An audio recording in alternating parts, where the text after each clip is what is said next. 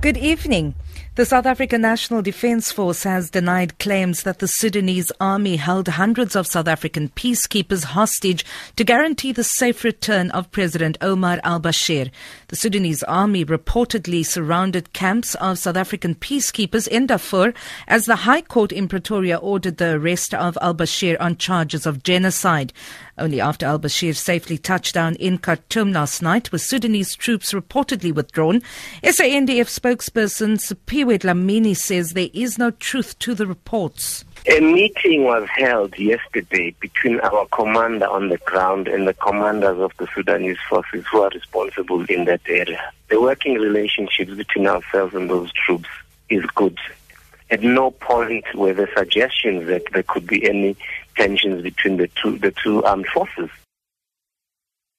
The South African Steel and Engineering Industries Federation has warned that Eskom's proposed 25% electricity price hike, if approved, will further cripple an already bleeding economy. SAFSA chief economist Henk Langenhoven says the metals and engineering sector has been struggling for more than 5 years, owing to fierce import competition from Asian economies, industrial action, increasing production costs and power outages. He says they have asked the National Energy Regulator to decline the power utilities request.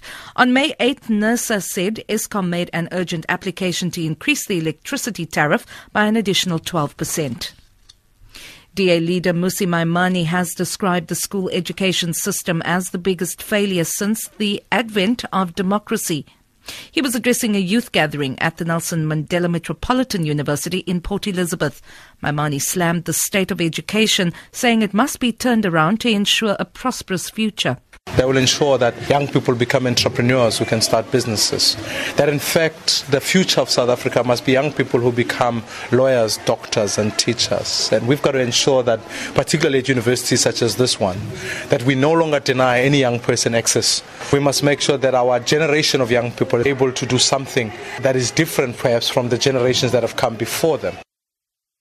Bafana have finally managed to win a game. South Africa beat Angola 2-1 in a friendly in Cape Town.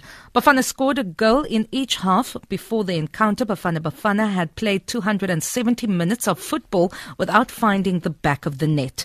Coach Shakes Mashaba made 4 changes to the team that fired blanks against Gambia in the Africa Cup of Nations qualifier in Durban on Saturday. For Good Hope FM News, I'm Vanya Kluter-Collison.